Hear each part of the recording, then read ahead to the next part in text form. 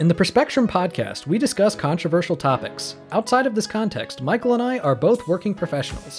While doing this show, we are not acting as agents or representatives of our respective institutions, and none of the views that we express reflect the outlooks of our employers. So don't come to my office and throw toilet paper at me. And I don't have an office, but don't come to my cube.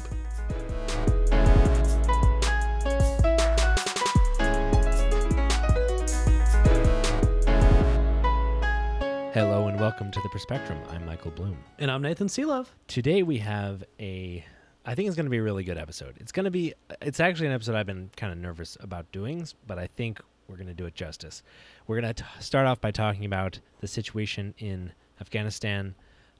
We'll have an installment of the injustice system, which we haven't had in a long time. So we'll be talking about the problems with our system of public defenders. And finally, we will talk about the erosion of the meaning of the word woke, especially in like conservative discussion in politics. Yeah. I would say that especially the first segment, it's not going to be an exciting episode, but it's going to be a very good episode and a very important episode. Yeah. I think it'll be, very impactful. And if you're curious, like if you're trying to make sense of the situation in Afghanistan, I think we're going to be able to do that. I think. To the extent that anyone can. Yeah. And as always, if you love the show and you want to support us, you can head on over to our Patreon page at patreon.com/theperspectrum. There's like a month's worth of new content on there, thanks to a little bit of time I had over the weekend to actually post everything. Yeah, and also that includes our Perspectrum After Hours, and it also includes our sources, which you can actually access even if you are not a patron. We try to make sure that our sources are posted so that you can look at the same things that we're looking at.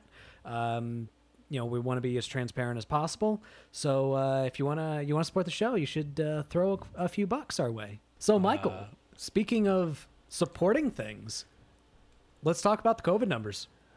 All right. So worldwide at this point, we're up to 211 million cases, which is up from 206 million last week, which is 5 million new cases this week. That's up from 4 million new cases that we've been seeing each week for the past 2 weeks. So, another week of pretty big increase in new cases.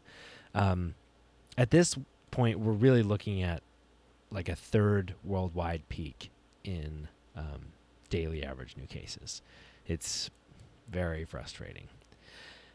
So far, 4.41 million people have died from COVID, which is up from 4.35 million a week ago. So that's 60,000 new deaths in a week, which is about the same thing that we've seen for the past couple of weeks.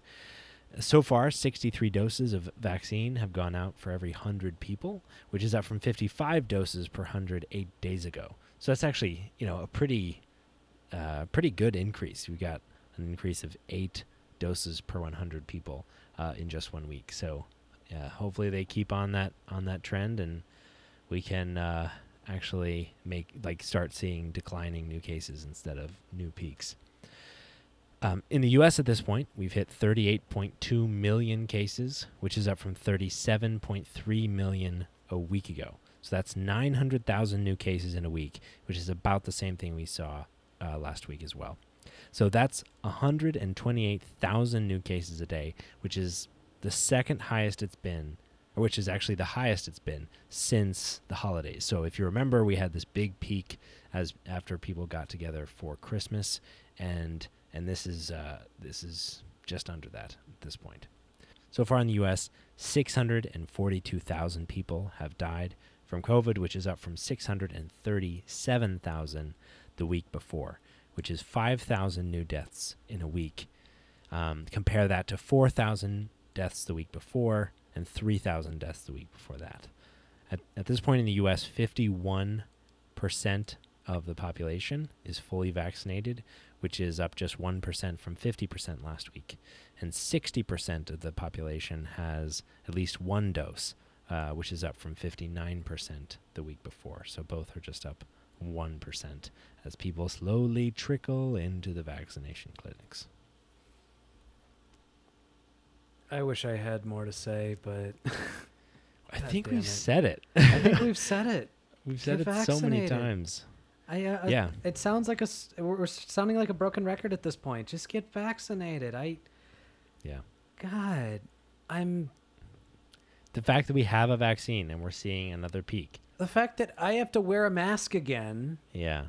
The fact that anybody has to wear a mask again when we had a solution and it was working and the cases were going down. Like, can we stop politicizing this? Please stop politicizing it. All right? Get vaccinated while wearing a shirt that says, Trump 2024 or, fucking... Or thanks for the Wi-Fi, Bill Gates, or whatever. Yeah, exactly. Thanks for the 5G. Do whatever. It doesn't matter what conspiracy theories you have. Just do it. Just get vaccinated. Yeah. I mean... Stand on your soapbox some other time. Like, it's not political. It's just not. All right? Yeah. You can believe in, the invisible hand of the free market while still getting vaccinated. Now, I'll disagree with you on the invisible hand of the free market, but at least that's not going to kill people. Okay, maybe it will, but... not directly. Not directly. It's not going to strangle people. It's not going to directly kill people. Yeah. So with that really depressing note, let's talk about Afghanistan, dude. Yeah, let's go even more depressing. Yeah. So if you've been paying attention at all, you've been hearing about the situation in Afghanistan. Weeks after Biden announced that U.S. troops would be leaving Afghanistan by September 11th, a little over a year after Trump negotiated a ceasefire and exit with the Taliban, which was set for May, we're seeing, the Taliban take over all the major cities in Afghanistan faster than anyone anticipated. At this point, it is a humanitarian crisis, a military crisis, a political crisis, and there's a lot of thoughts, a lot of opinions out there, a lot of people that seem to be taking away kind of weird messages from this situation. And so we wanted to kind of do what we do on this show and think through the policies, think through the principles, and try to make sense of what's going on. Yeah. So first off, I want to talk a little bit about bad faith arguments, not just on the right, but also on the left or, on the more center Democratic establishment.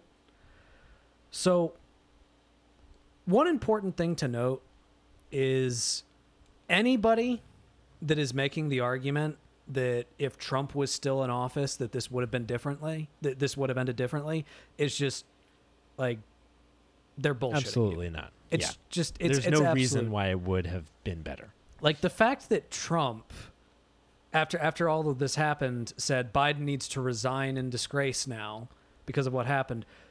If Trump's plan, if the May deadline, if he had won and he actually did do a withdrawal in May, the exact same thing would have happened under him. Yeah. So the fact that we also had Mike Pompeo coming on and basically saying, again, this never would have happened if it were us, it's just it's just complete bullshit. Yeah. On the other side of it, I think there are some people that are claiming that nothing that is happening right now is on Biden. Yeah. Because Trump set this up. Sure. And what that means is that the fact that this is bad, the fact that this is a failure is because Trump set it up to happen. That's also bullshit. Yeah. That's also complete bullshit. So the big thing to understand is that it doesn't matter if we had left 10 years ago, 10 years from now, or, when we ultimately did. Kabul would have fallen. Yeah. And there's a few important reasons for that. The biggest reason is the fact that the United States basically had propped up this weekend at Bernie's-esque government, which... And not the good Bernies. Not the good Bernies. Which there was actually a huge publication of classified documents by the Washington Post back in 2019 called the Afghanistan Papers, which will be linked on Patreon. I would encourage all of you to read through the article, which shows that the United States, for decades, 3 different administrations, Bush, Obama, and Trump, were actively misleading the public, the American public, about what was going on in Afghanistan. Number one, they were misleading them about how well it was going. Mm-hmm. There were interviews that were collected, that were uncovered by the Washington Post from more than 400 insiders that basically said that there was unmistakable evidence that the war was going to be unwinnable. Mm-hmm. And the reason why the war was going to be unwinnable is because, number one, the government that we propped up, that we supported, was deeply, deeply corrupt. In fact, there's actually one Army colonel who was interviewed. His name was Christopher Colinda. And he had been deployed to Afghanistan several times. And he basically said that the president of Afghanistan, Hamid Karzai, was, quote, self-organized into kleptocracy, meaning embezzlement, bribery. He actually said, quote, I like to use a cancer analogy. Petty corruption is like skin cancer. There are ways to deal with it, and you'll probably just be fine. Corruption within ministries, higher level, is like colon cancer. It's worse, but if you catch it in time, you're probably okay. Kleptocracy, however, is like brain cancer. It's fatal. And the United States actively turned the other way to corruption, not just on the presidential level, within police officers, within the military. In fact, the United States actively turned a blind eye to child sex slavery among generals and warlords that we supported in the fight against the Taliban. Yeah. In fact, not only did we turn a blind eye, there were a few cases in which U.S. soldiers actually did something and they were discharged for it. For example, according to a report by the New York Times, a special forces officer named Captain Dan Quinn beat up an Afghan commander for keeping a boy chained to his bed as a sex slave, and he was relieved of his command. Captain Quinn said, quote, we were putting people into power who would do things that were worse than the Taliban did. Another example. Sergeant First Class Charles Martland, a Green Beret. He was forced out of the military after beating up an Afghan local police commander who was a child rapist.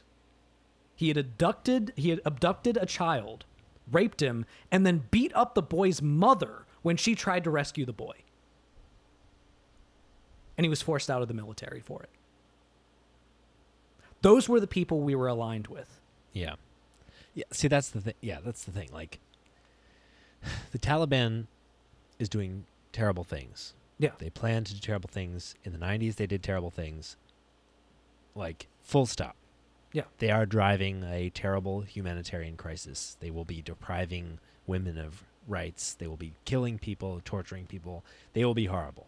So you don't want to, like, draw any false equivalencies. But the reality is that, like, the situation in Afghanistan was not great, and it was not going to be great, and there were going to be a lot of these kinds of problems, whether the U.S. was there or not, and certainly after the U.S. left. The government just wasn't strong, and like the country is divided by tribalism and has never had a successful central government. Yeah. There's no reason to believe that we could establish one, and then when we leave, one would exist in our wake. Yeah. In fact, one of the published interviews from the Afghanistan papers was an unidentified former State Department official who told the government in interviews in 2015, quote, "Our policy was to create a strong central government, which was idiotic because Afghanistan does not have a history of a strong central government. The time frame for creating a strong central government is 100 years, which we didn't have." Mm-hmm. As Michael said, the issue was they were more of a tribal society. Yeah. And we tried to force our own Americanized version of a democratic government down their throats, and it just didn't work out. And because of the rampant corruption that ended up happening, first off, among the people of Afghanistan, it left us it left them with the idea of, oh, this is what democracy is. Mm-hmm. This is what democracy looks like. This is what democracy is supposed to look like. And you know what they did? They turned to the Taliban. They would go to the Taliban when something happened because they couldn't trust the local police. They were corrupt. And that's another important point. The longer that we stayed there supporting a corrupt government and being a foreign force that could potentially be perceived as an invading force, the stronger the Taliban became. Because nothing mobilizes a group of people to join extremists like a foreign invading force. Yeah. That's how the Taliban started in the first place. Yes. Like the fact that we did learn nothing from that history blows me away. Like, it wasn't like the U.S. went in to a utopian Afghanistan in the 90s, or I guess in the 2000s, and, messed everything up. The Soviet Union was there long before us, doing on essentially the same mission. Yeah. The Soviet Union was there to establish a communist rule and to exploit the natural resources of this place. In response to that, multiple insurgency groups and anti-Soviet, militias and guerrilla groups developed and basically made it untenable for, the Soviet Union to stay. And then the Taliban came in to fill that power vacuum in the mid-90s. Yeah. That is how they came to power. And it was we only started paying attention when the Taliban was harboring and providing a safe place for Al-Qaeda to develop, which is the group that eventually, committed 9/11 and bombed the World Trade Centers. That's when we started paying attention. It wasn't about their humanitarian problems. It was about us having to fight back against something and deciding that our retribution meant that we shouldn't just go there and, remove this government. We should try to, put something else in its place, and we failed. Yeah. And also, let's not forget, back when the Taliban was the Mujahideen fighting the Soviets, who armed them? We did. Yeah. The United States did. Yep, we and Saudi Arabia and Pakistan. In the country. Yep. In order to spite the Soviet Union. In order to spite the Soviet Union. That was our big motivation. We gave extremists weapons, religious extremist weapons, and they used it to take over the government and install a theocracy and eventually harbor people that attacked us. And the thing is, the important thing to note is that the Taliban is absolutely the bad guy. Like, they're bad guys. Yes, all right? Absolutely. They're a religious theocracy. And them being in charge... And a violent one. And a violent one. They're terrorists. Yeah. And them being in charge is terrible. Yeah. But the fact of the matter is, it was going to happen. Yeah. Regardless of when we left, unless we stayed forever. And the longer we stayed, the more civilian casualties would happen, the more people would die. Yeah. In fact, one thing that's important to note, at the time that the Afghanistan papers were published, which again was in 2019, the previous year, 3,804 Afghan civilians were killed in the war. That's almost 4,000. Yeah. After civilians. We had already defeated after we had supposedly already defeated them. We had already achieved our nominal mission. All right. So the people that we were propping up were terrible people. Mm-hmm. They were corrupt, and they drove more people to the Taliban. Yeah. And importantly, the fact that they were corrupt, the fact that they were ineffectively running this government, the fact that we had propped up this military that was completely dependent on the U.S. coalition there, that was chronically under-resourced at the soldier level, because corruption meant that ammunition and food and supplies weren't getting to, the soldiers. The roots of that corruption, the rot of that corruption, is what enabled, I should say, the Taliban, not only to gain power, but also to gain military supremacy so quickly. Yeah. Over mere weeks, they would take over cities, often with the officials in the city, or the military tasked with defending the city, not fighting. And look, Biden is being blamed for the fact that he said that he didn't think they would take over this fast. Yeah. He's being blamed for that. But he also acknowledged that fact just makes him more sure that he did the right thing, which I 100% agree with. Yeah. The fact that they took over so quickly demonstrates how fragile that government was. Again, we were there for 20 years. Yeah. We trained their military, who then at the first sight of the Taliban threw down their arms and ran the other way. Now, some people are criticizing Biden for pointing that out and, almost rhetorically making it sound like, well, the Afghan people didn't want to fight, so fuck them. No. Which, what he's saying, first off, what he's saying is just factually correct. People did throw down weapons because they didn't want to fight. Yeah. And the thing is, it makes total sense if you are a soldier that doesn't believe your government is behind you, right? That is underfed, underpaid, far from home, and doesn't think there's any actual chance of winning because you don't have confidence in your government. Of course you're gonna and then the Taliban comes in with strength and threats to your family and and with your life and all of these things. Of course you're going to throw down your arms because your government is too weak and you don't have, faith in it. You don't have support. You don't have military or political support. Yeah. And one other thing, the comparison that I keep seeing people make is the fall of Saigon, the end of the Vietnam War. Sure. And here's the funny thing about this. Before I actually started reading news about this, before like at the time when I just was seeing that that Kabul had fallen. But the first thought in my head was, well, so this is just like Vietnam. And in my head, the comparison to Vietnam was a demonstration of how important it was for us to end this war. Yeah. Because the lesson of the fall of Saigon was not that we should have stayed there longer. It was that we shouldn't have been there at all. And the fact that we had been there for so long was just the sunk cost fallacy. Yeah.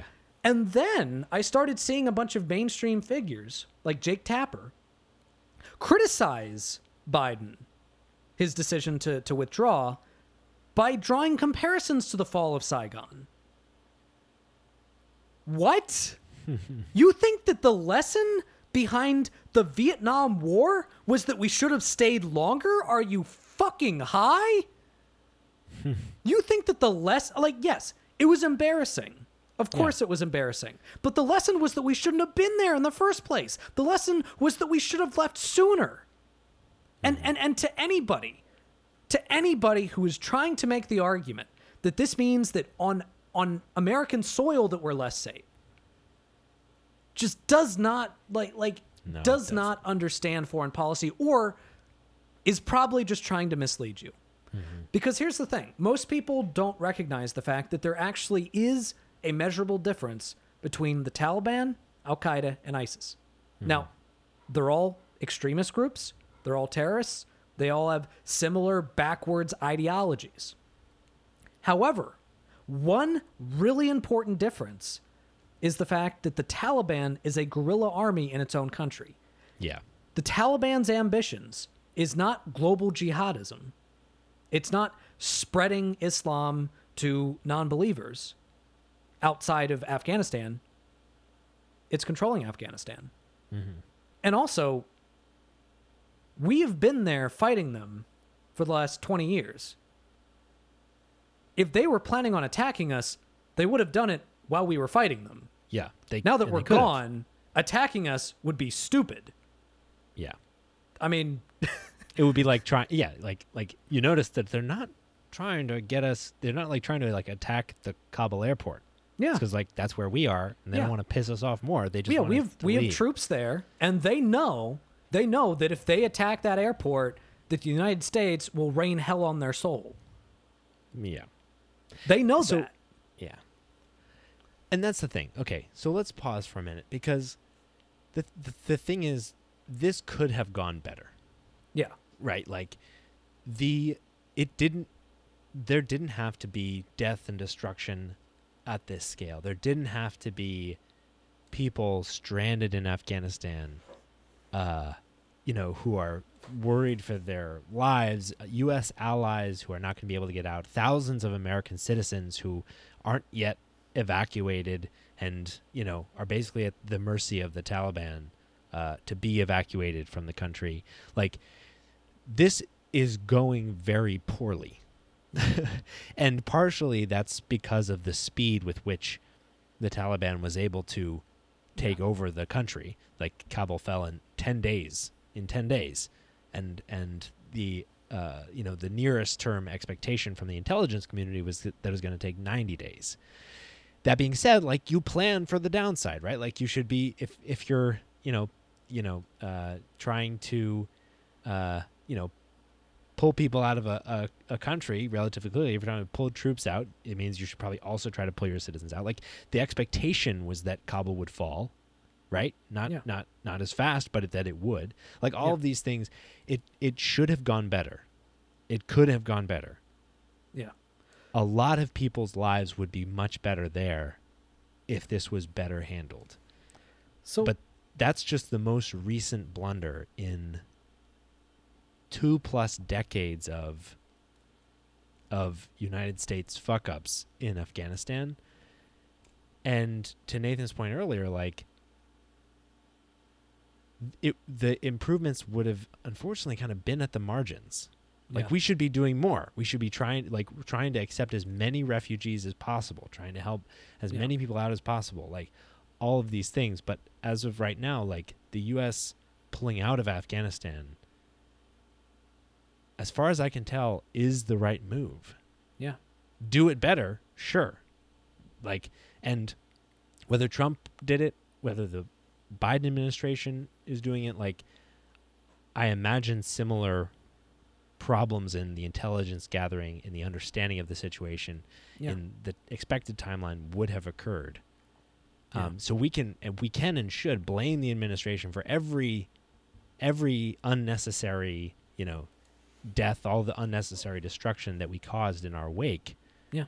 But the fact is that these cards were dealt long before this administration or the previous administration got there. And to Nathan's point, staying there is just continuing to double down on the same mistake. Yeah. Yeah, exactly.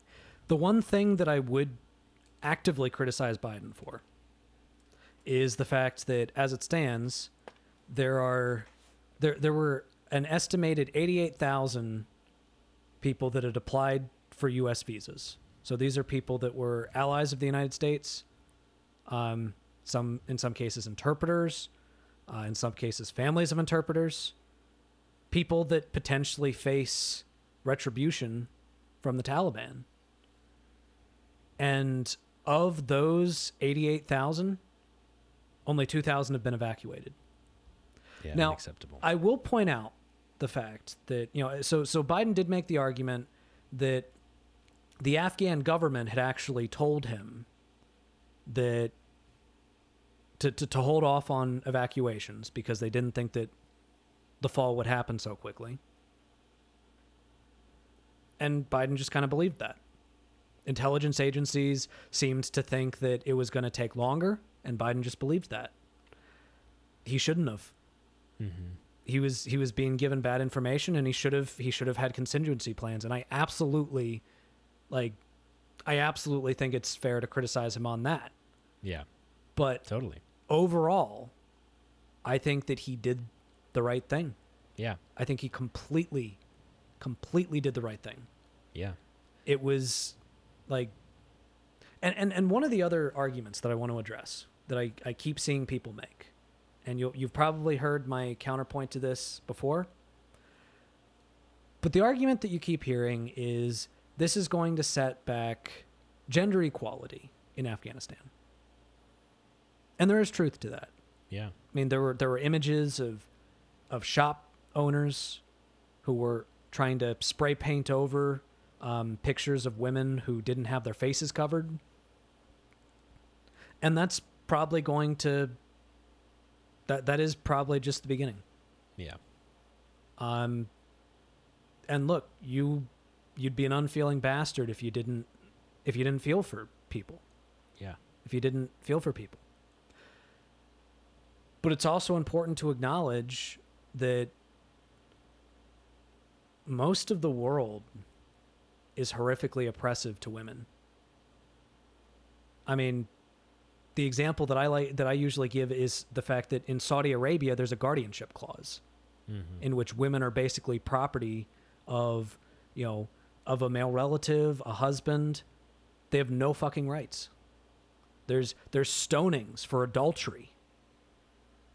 Yeah. They have a backwards ass government. And not only are we not invading them, they're our allies. We send them aid. We can't invade the entire world. We're not the world police. We cannot do that. And here's the other important aspect of this. The fact that our intentions with Afghanistan were clearly always corrupt. It wasn't about, they claimed it was about killing Osama bin Laden. He's been dead for 10 years. All right? So even if you did want to justify the original invasion of Afghanistan with we got to get Osama bin Laden, mission accomplished 10 years ago. And he wasn't even in Afghanistan. He was in Pakistan. But after that, assuming, even if we want to give the most generous interpretation of, even if we want to say, yes, that's why we were there initially. After that, the reason why we were there, it wasn't because we were trying to show the world how star-spangled awesome freedom is. It wasn't because we were trying to spread gender equality. It's because the military-industrial complex. It's because they were rich in mineral wealth. They were rich in resources. And contractors were making millions of dollars on forever wars. And they were lobbying the government to keep us there because they wanted to keep making money off of those military contracts. So if the intentions were always clearly corrupt, of course the result is going to be bad. Of course the government that you create as a front for exploiting a nation because of its mineral wealth is going to be a corrupt government. Of course it is. Yeah. So Biden knew that that people were going to give him shit for this. He knew that, he might not have known that that Kabul would fall this quickly, but he knew it would fall. He knew this would be a shitty situation. And he knew it was gonna leave a bad taste in everybody's mouth. And he did it anyway. And look, the argument he keeps making is that he is unwilling to pass this responsibility on to another president. Bush did it. Obama did it. Which, by the way, during the Obama administration, Biden actually argued against the ramping up of troops in Afghanistan that Obama ended up doing. And then, of course, Trump did it. And he said, it ends with me. And look, I have been very critical of Biden on many issues. In fact, on this issue, when he first said that we were going to get out of Afghanistan, we did a segment in which I basically made the argument that I think he's full of shit. I don't think he's going to do it. I think he's going to find some excuse to leave us in there. And then when Kabul fell, I thought, oh, he's going to send him right back in. And he didn't. He doubled down on his decision. He expressed that he did the right thing. And he was brave. And I would argue that this right here is the biggest and most important accomplishment of the Biden administration. That being said, there is still a lot of work to do. So here's what the United States needs to do. Because if you really do care about the humanitarian crisis that has been created with the Taliban in charge, regardless of the fact that the Taliban is now saying, oh, no, we're definitely going to support women's rights. We're definitely going to encourage women to be in government. Look, I'll believe that shit when I see it, but it, if you take that at face value, like, there's this really nice bridge on Mars that I'd like to sell to you. The fact of the matter is that if you care about this humanitarian crisis, we shouldn't just have a refugee program for the people that were our allies while we were there. We need to let the people of Afghanistan, the peoples whose lives we have routinely fucked up for the last 3-4 decades, from arming the Mujahideen to the 20 years that we have spent in Afghanistan propping up warlords with child sex slaves, propping up a corrupt government, driving more and more people to the Taliban, making the Taliban more powerful. We owe it to the people of Afghanistan to accept refugees. I mean, there should be like a blanket, sorry we fucked up your government, sorry we fucked up your country refugee program. Not just for Afghanistan either. Not just for Afghanistan. But that's how we help people. Yeah. The way we help people is not to continue to bomb the country, to continue to exploit its resources, to continue to prop up a government, a corrupt government, to continue to prop up pedophile warlords. Yeah. It had to end eventually, and Biden had the bravery to do it. And I will be singing his praises for the rest of my life on that.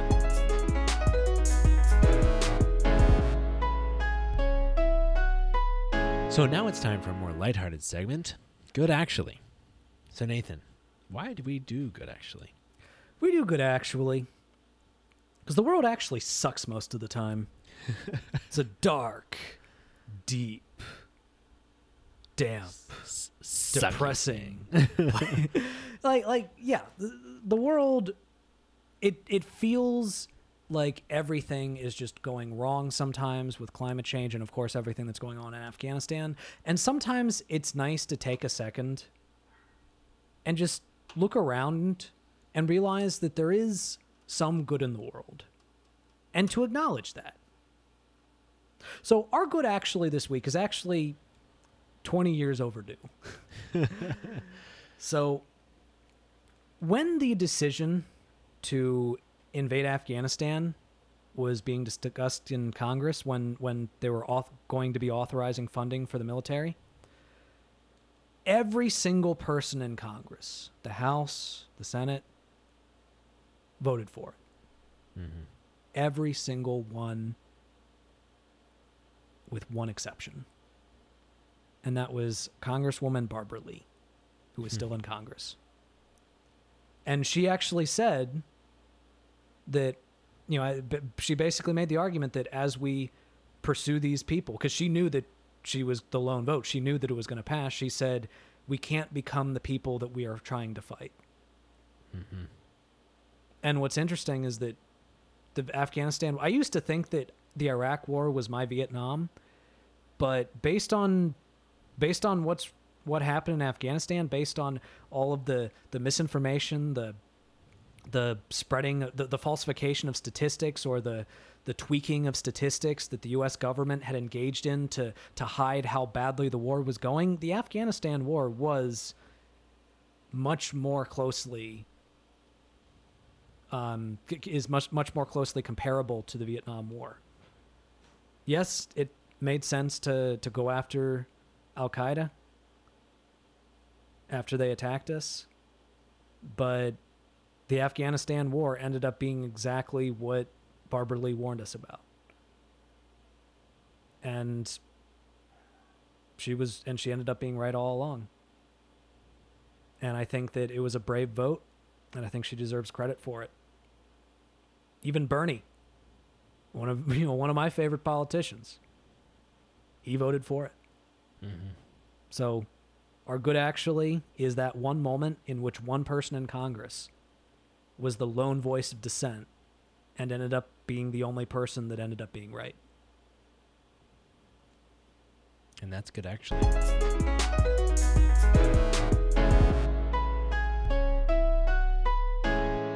So now it's time for a very different kind of segment. So is it less depressing? No. No, unfortunately not. So last year, I think, we started a intermittent series of segments on the U.S. justice system. And because of, all of these segments are focused on problems with that justice system, this segment, or this series, is called The Injustice System. And we've been kind of working through episode by episode through the stages of the justice system as one might experience them. And we've done a number of these, and we are literally still on the pre-trial process. Yeah. We did take a break from it for a little bit, though. We did. We did, but we've done a number of episodes. We've talked about cash bail. Yeah. We've talked about a bunch of different stuff, and I think there's unfortunately a very long list of topics left to go. Yeah. But this week we want to talk about the challenges facing our system of public defenders and public defense in the United States in general, because it is a critical weak point in our system of justice. Yeah. Yeah. One fact that I just looked up that I find absolutely amazing. So first off, it's important to understand that one of the biggest problems with public defenders is how chronically underpaid they are. Yeah. Like, these are people that went to law school. Now, we normally think about a person who's a lawyer as being like, this person was in school for years and, they're the most elite of our society because they're a lawyer. So the average annual salary, and this is specifically in Florida, for a public defender is $41,570. Yeah. And what's crazy about it is the point of a public defender is to be there to defend somebody who can't afford their own lawyer. Mm-hmm. What's insane is in order to qualify to hire a public defender in Florida, you have to have an income of 200% or lower of the current federal poverty line, which is $24,250,000, meaning that public defenders in Florida, and it's not just in Florida, but this is, this is a really good anecdote to this. Public defenders in Florida qualify for a public defender based on their income, based on how low their income is. That blows me away. My God. Yeah. That's crazy. You see, and that's the thing. So that's just one of the main things they face, because public defenders are not these bumbling, incompetent lawyers who couldn't cut it at a big firm, and that's why they're out defending the little guys. Like, that's sometimes how it's portrayed in movies and TV, but that's just like, you just can't accept that as being the case. It's not the case. Rather, they're most often perfectly competent lawyers that are put in an impossible position. And so the point of, as Nathan said, the point of a public defender is to represent, because we have the right to a a fair and speedy trial in the United States. And as the result of a Supreme Court case, we actually have the right to a defense. We have the right to have adequate legal representation. And that's critically important, right? Because like if you can't if a legal defense is dependent on having the money to pay for a lawyer, then our legal system is significantly biased against the poor, right? If your literal ability to have someone who even knows the law, talk to a judge on your behalf is dependent on how much money you have, then we can't say that we have an equal system of justice. We've got systems of justice that are different for people of different socioeconomic statuses. So that's the point of the right to a lawyer. Yeah. The problem is we're not in that different of a position today than before you had the right to a lawyer. So the Justice Department estimates that between 60 and 90% of criminal defendants nationwide, depending on the year, cannot afford their own attorneys. So a huge percent of the people that are actually charged with a crime require public assistance. They require a public defender. And furthermore, of those people, when it comes time for them to be in front of a judge, 90 to 95% of them will enter a guilty plea. Yes. Not because they're guilty. Yep. But because they don't have a good defense, because they can't afford a good defense. Yeah. Yeah, they can't afford a good defense, and the public defender, as competent as they might be, doesn't have the time to provide them with a good defense. So in one lawyer from Louisiana talked about it this way. So she said, every second week, a stack of 40 files appear on my desk, each representing a person who's been arrested for a felony, like stealing a pair of shoes from a mall or starting a fire. I would have about an hour per case to meet with my client and discover whether they were innocent. Then I would need to go to the prosecutor's office for a meeting that lasted about an hour, which meant I could spend about a minute and a half negotiating each case. The prosecutor would carefully consider the case one by one, then explain that my client would be offered some sentence less than the maximum if he waived all his rights and admitted guilt at the next court appearance. So just to put it in a little bit of perspective, that hour to meet with the client and minute and a half to discuss with the prosecutor, that's all part of the pre-trial process, and that actually seems generous. According to one study in New Orleans in 2009 by the National Association of Criminal Defense Lawyers, public defenders have just 7 minutes to prepare to defend someone's case in court. Per case, they have 7 minutes. Yeah. And so to Nathan's point, like about 97% of criminal convictions in the US are as a result of a plea, right? Because those public defenders have almost no time to prepare a defense. Judges have no patience for the public defenders actually mounting a defense.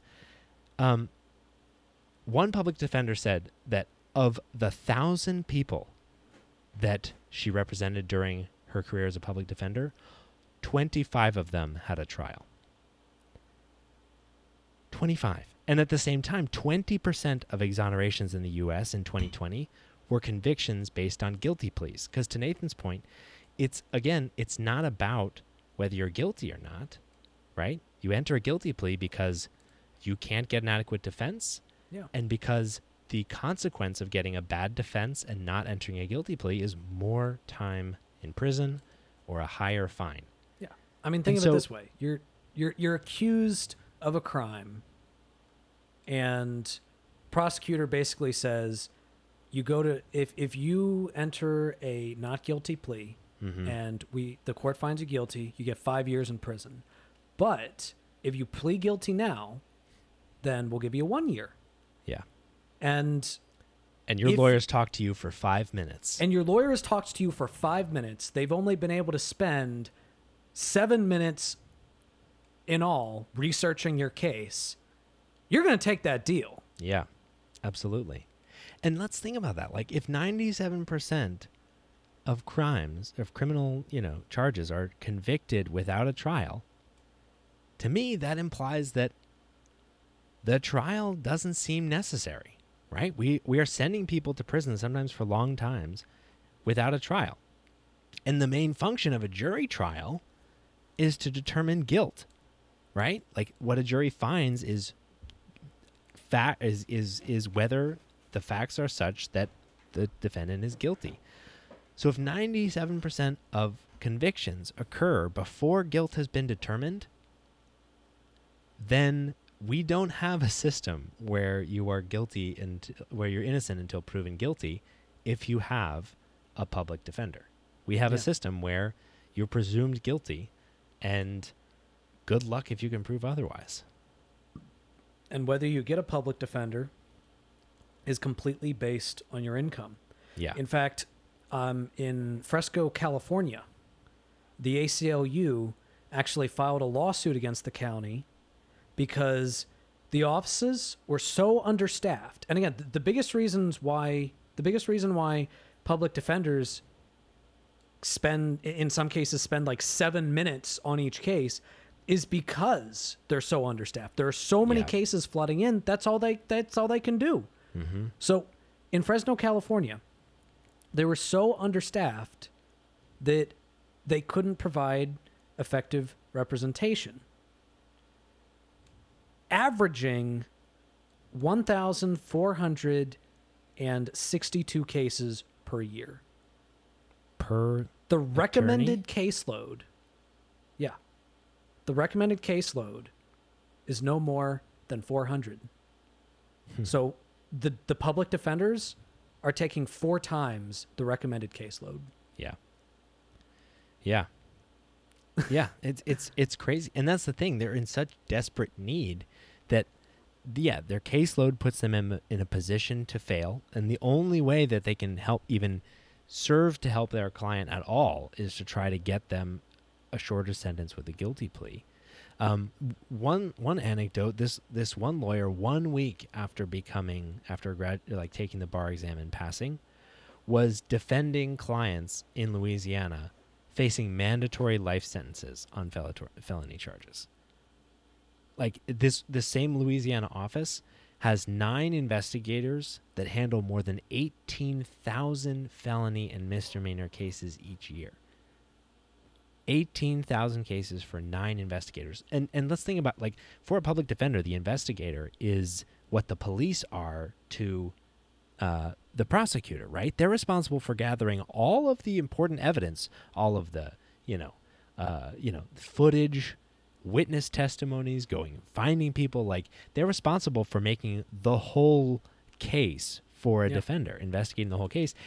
And those 9 people, 18,000 cases, divided by 9 investigators, and just looking at like the number of working days in a year, each investigator has 8 cases per day, which means they have an hour or less per case to do all the investigating necessary to mount a defense, which means that there is no sufficient defense. And if that doesn't sound bad enough, at least those offices have investigators. According to a study by the Bureau of Justice, 40% of all public defender offices don't have a single investigator on staff. 40%. So the fact that Michael was just talking about, those are the lucky ones. Yeah. They at least have investigators. Yeah. This is just unforgivable. And this is the case for 60 to 90% of defendants.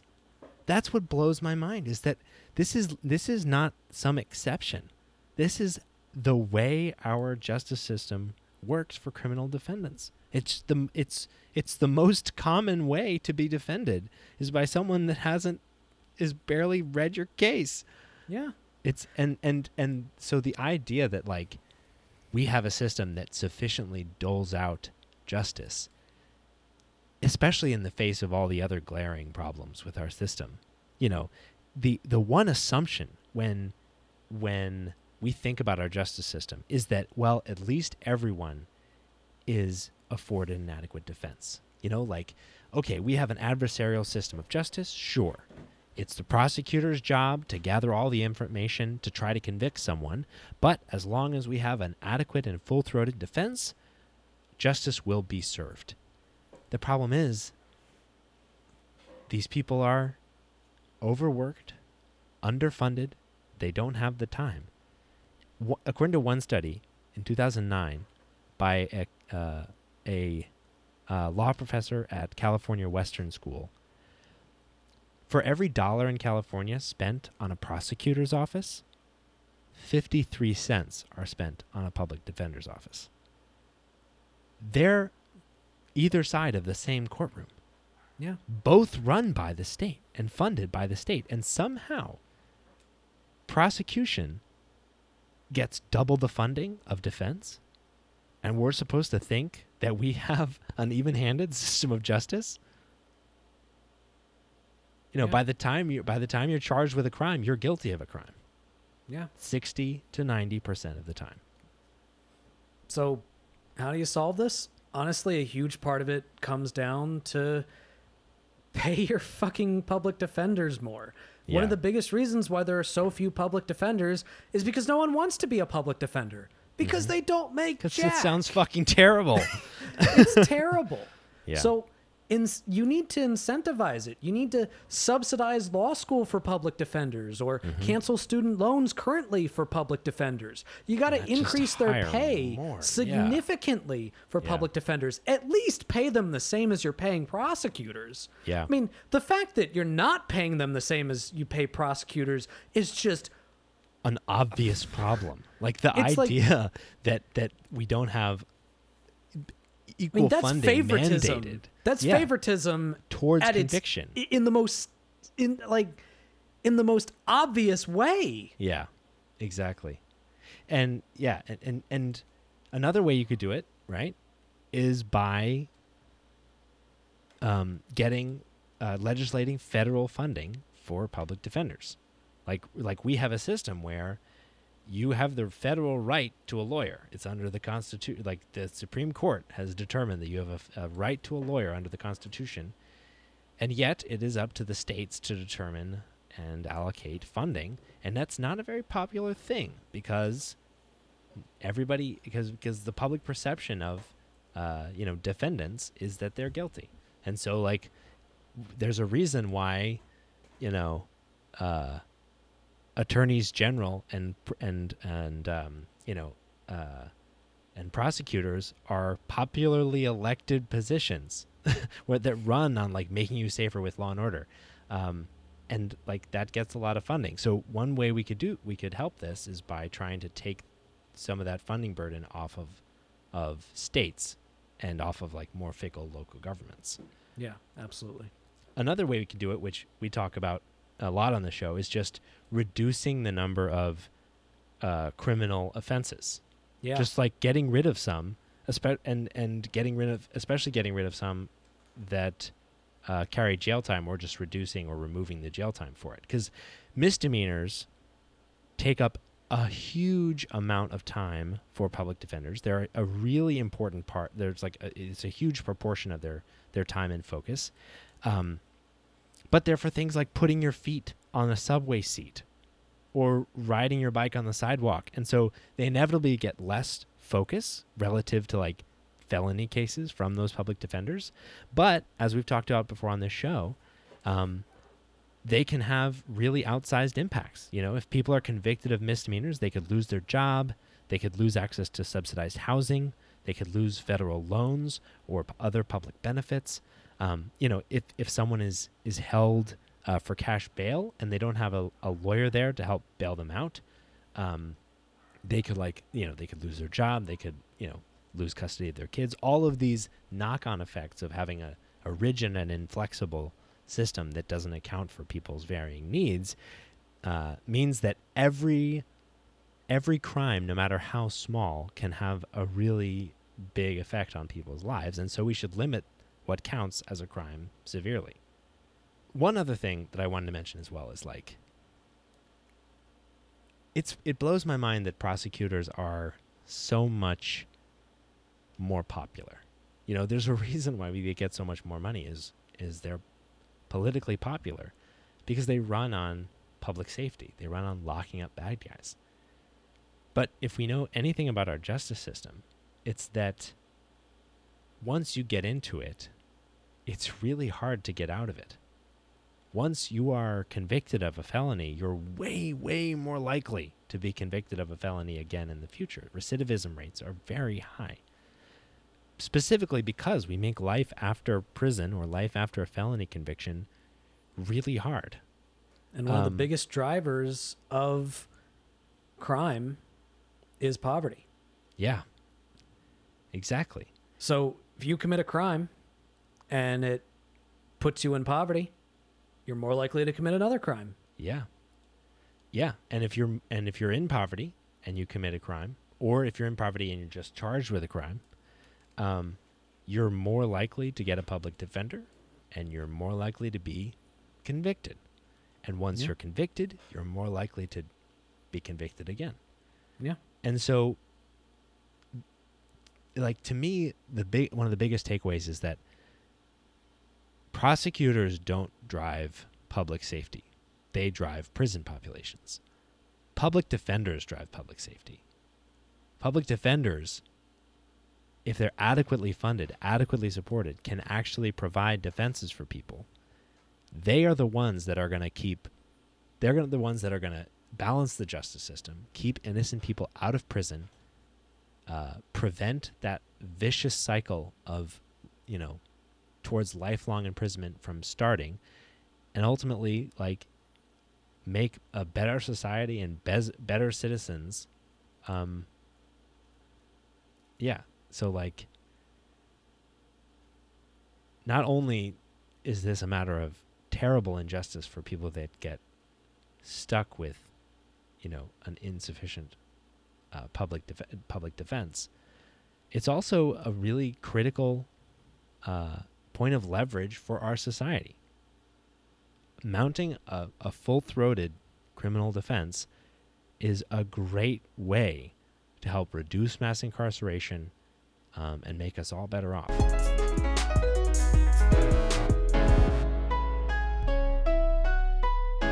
And so now it's time for our favorite segment, Ass Hat of the Week. So, Nathan, who is our ass hat this week?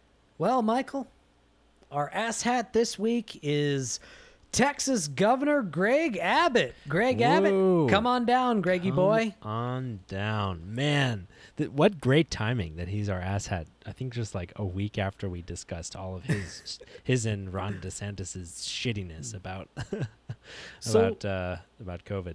So what did Mr. Abbott do to land on our podcast today, Michael? Well, funny you should ask. Normally we wouldn't have someone on our podcast for this thing. If just your average Joe were to do this, we would not have them as an asshat. But because it's Greg Abbott and he has his certain proclivities, he is our asshat because of it. And it is because he got COVID. Yeah. Because he's out there literally like banning businesses and schools from taking precautions and requiring masks and things in their locations. He's literally preventing people from protecting themselves from COVID. And then he gets it. And there's just so much cosmic justice in that. Yeah. Yeah. Now, I'm pretty sure he is vaccinated. He is. So, to be clear, there's very little chance of mortality, which is why we feel okay with laughing about it. Mm-hmm. And of course, as always, we are anti-death on this podcast. Always. And we do wish the governor a speedy recovery. Mm-hmm. And we also wish for him to go fuck himself. Yeah, we sure do. He is single-handedly making his state way worse off with COVID, and not just because he's now contributing to the case count. Yeah. While also blaming immigrants for it. Oh my God! Yes, of course. Can't forget about that. I'm sorry, Makes it dude, even but worse. a Mexican didn't give you that. Sorry, dude. It's almost definitely not because you're out at the border, giving out water bottles and making sure everybody's okay. Yeah. No. Yeah. So I'm going to say basically what I said when Trump got COVID, which is fuck Greg Abbott. He's a terrible human being. He's a disgusting human being. He's a sociopath. And I wish him a speedy recovery. So congratulations to Greg Abbott for being our Asshat of the week.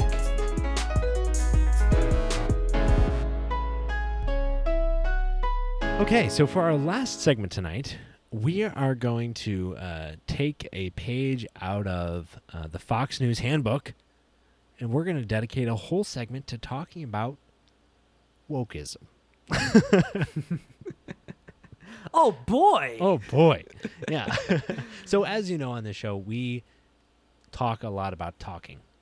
Because we think like rhetoric is really important. Like not only how you say something, but the words you choose, what you say, the messaging you use, especially if you're in a position of influence or power, all of that makes a really big difference.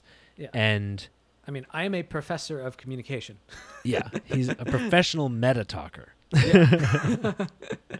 And so, and so we wanted to talk about the kind of erosion of the meaning of woke and the way that at this point Republicans and the talking heads just use it as yet another scare tactic.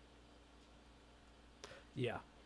So let's talk about what wokeism is first, because this is one of those things where there might be a shred of a conversation to be had about it, and the right decided to capitalize the fuck out of that, where they just completely diluted the discourse. All right. So one of the common criticisms that you might make about the concept of wokeism is, and that's depending on how you define it, is it being performative. Mm-hmm. So I do think there is a conversation to be had of performative wokeism. Yeah. Basically, it's the CEO that goes out and talks about how, oh, look at all these women that we have in our company. Ooh, look at all these black people that we hire. Ooh, we don't hate gay people. It's like, great, wonderful. How much do you pay your employees? Minimum wage. Yeah. It's like, okay, well, you're not You don't really get helping anybody. I mean, like it's that type of performative wokeism. Yeah. The person that's only ever posted something on the Instagram as a form of activism. And also, I do think that there is a conversation to be had about how there's some linguistics that those of us within academia or those of us who have been through academia might recognize, but to which the common everyday American that might not have gone to college or doesn't have as much interest in studying such things is just completely unfamiliar with. So, for example, let's look at the term Latinx. So within academia, the term Latinx is often considered the politically correct term to use to refer to people from Latin America. Number one, it's not gendered like Latino. Number two, it's better than Hispanic because not everybody from Latin America speaks Spanish, and that's what Hispanic literally means. And it's more general. Apparently, most people within the Latinx community don't even use that term. And if a person, if a common everyday person were to come up to you and use the term Latino, now there might be a reasonable academic reason that you could make for why it's better to use gender neutral terminology. But if that's what you're focusing on in the moment, you're going to turn the person off because it's going to feel performative. Yeah.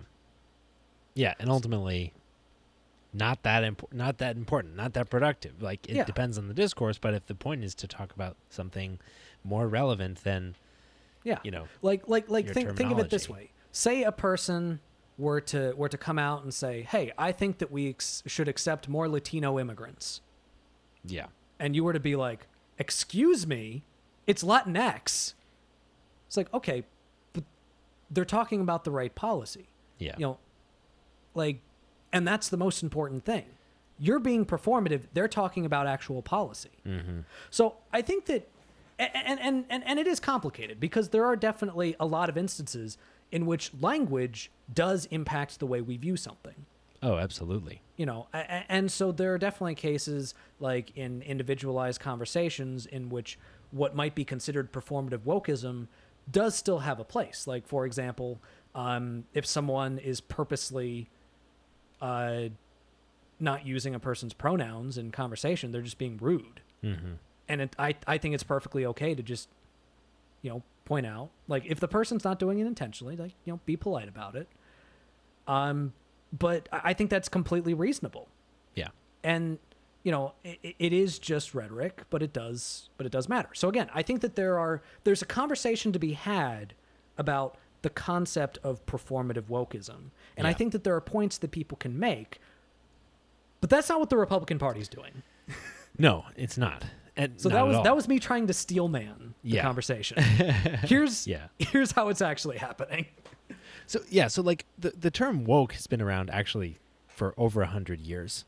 It is about, and it until like 2014, it was almost exclusively used in the Black community. It has a long history in that community, specifically of talking about staying aware, protecting yourself from racially motivated attacks of various kinds. You are, as a matter of survival and defense, you must stay woke to these like systems of oppression. And in 2014 or thereabouts, so especially with the killing of Michael Brown and kind of the beginnings of the Black Lives Matter movement, this became this kind of entered more into the mainstream. Meaning to keep watch for police brutality and unjust police tactics. And since then, it's evolved into kind of this, it's evolved into a lot of different things, as these terms often do. In certain communities, it still is that social justice focus, right? It is still that term that means you have to stay alert, looking out for systems of oppression. In other communities, especially with people with like liberals trying to be hip, it's kind of or with Republicans trying to discredit liberals, it is kind of a one-word summation of like leftist political ideology. And then on the right with Republicans, it also just tends to be a sarcastic way to refer to all the silly things that liberals are trying to fix. Yeah. I mean, and one of the biggest examples that as soon as I saw this, it just could not have become more clear to me that woke just no longer means anything. Especially whenever a Republican says woke, the word woke, it just does not mean anything. Yeah. It was actually when Josh Hawley was talking about the latest infrastructure bill that was passed by the Senate, the bipartisan one, which, by the way, side note, I need to make a quick retraction about to a statement that I made. I said, it might have been last week's podcast or the one before that, I said that the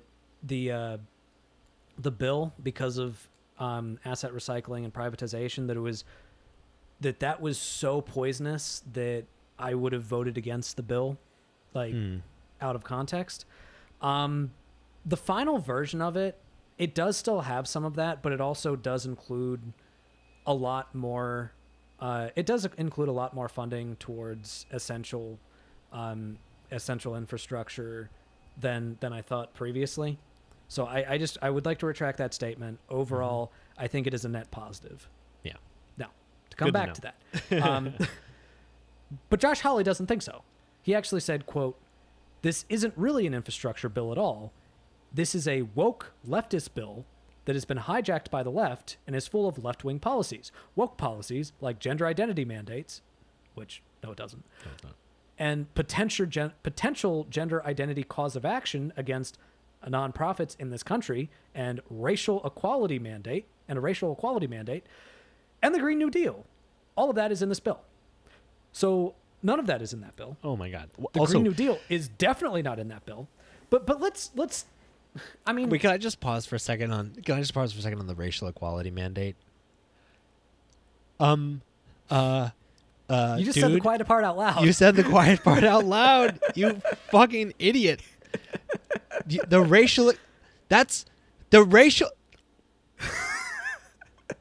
There's been a racial equality mandate since like 1866. Like 13th, 14th, and 15th Amendment. You fucking asshole. Like the Civil Rights Act, you fucking dickhole. Like, oh my God.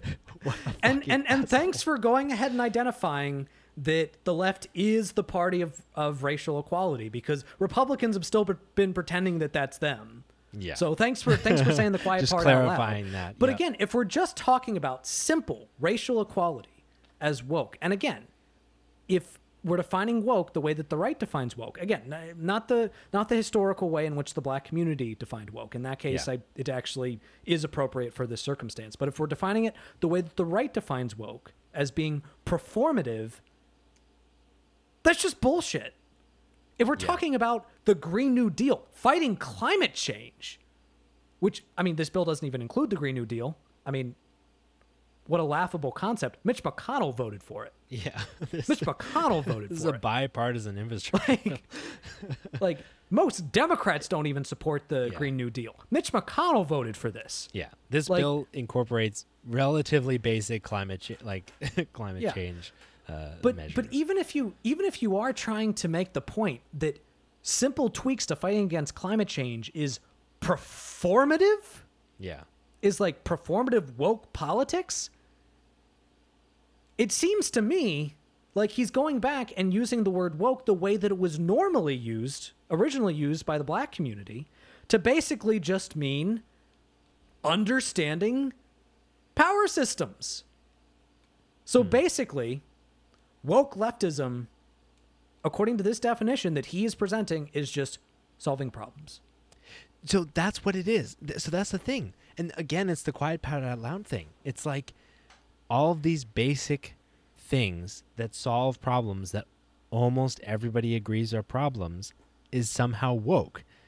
And because they get to take this term, they get to use a term from the black community, right? They get to use a term that they can try to associate with more radical policies. They can try to discredit very basic problem, like legislative problem solving, with these like more extreme views, which is exactly what they've been doing with communism, the word socialism. Like, it is the exact same process that Republicans seem to take with every concept, right? They take the word, they define extreme policies with that word, then they overbroaden that word to cover everything, so that all of a sudden any productive thing the Democrats try to do gets discredited, gets marred by the dirtiness of the word that they have defined. Yeah. The thing is, the Republicans don't have any substantive arguments against anything at this point. Yeah. They don't have substance. They don't have policy. All they have are rhetorical, all they have are rhetorical buzzwords. Yeah. They're the party of rhetorical buzzwords. That is the only reason why anybody ever votes for them. Yeah. They're the party of rhetorical buzzwords. Yep. And what does it say about the Democratic Party? That they can't defeat a party that is only rhetorical buzzwords. I mean, come the fuck on.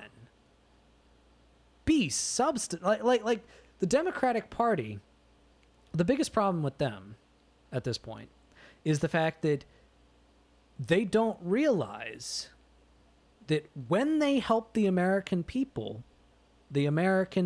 like them and the American people vote for them. So if they actually do end up passing the partisan infrastructure bill, the human infrastructure bill, I think they're gonna. I think that they are going to maintain power in the midterms. Mm-hmm. If they don't pass it, I think they will at least lose the House. Yeah. And they're gonna lose the House to these fucking clowns. Yeah. That they openly mock the idea of solution-based politics, of addressing actual issues, of trying to solve problems. If you have no interest in solving problems, get the fuck out of Congress. That's what you're supposed to do. That's what legislation is about. That's basic. Like that is, like, when I was a political science major, that was literally day one. Day one, when we talked about government, was the point of the legislature, the point of passing laws, is to solve a problem. If you have no interest in solving any problems because of wokeism, you have no business being in Congress. That's the thing. Half of Congress agrees with you. The other half just thinks it's their responsibility to defeat the woke-topians, as to use Matt Gaetz's term, and to own the libs.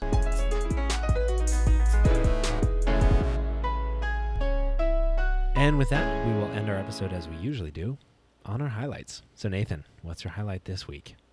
Well, my highlight this week is that I have just accepted a full-time position at my university. Congratulations. I'm no longer going to be working part-time. I'm going to be a full-timer for this semester, or for this year, and it is so big for me and my family.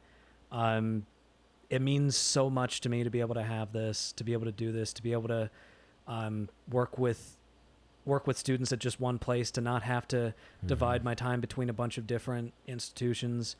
I really appreciate the opportunity, and I'm so excited to start this semester. Dude, I'm so excited for you. I don't envy your workload having to prepare for a class that starts in a week and a half. If we need to take a week off the pod, let me know. We should be fine.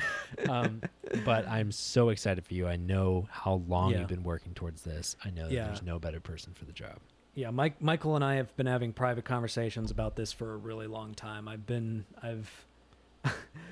He's been a shoulder to cry on during some of the difficult times and some of the stressful times, and I really appreciate that, Michael. So it's and last week it was that I had gotten an interview, but I felt like it wasn't appropriate for me to talk about that publicly on the pod.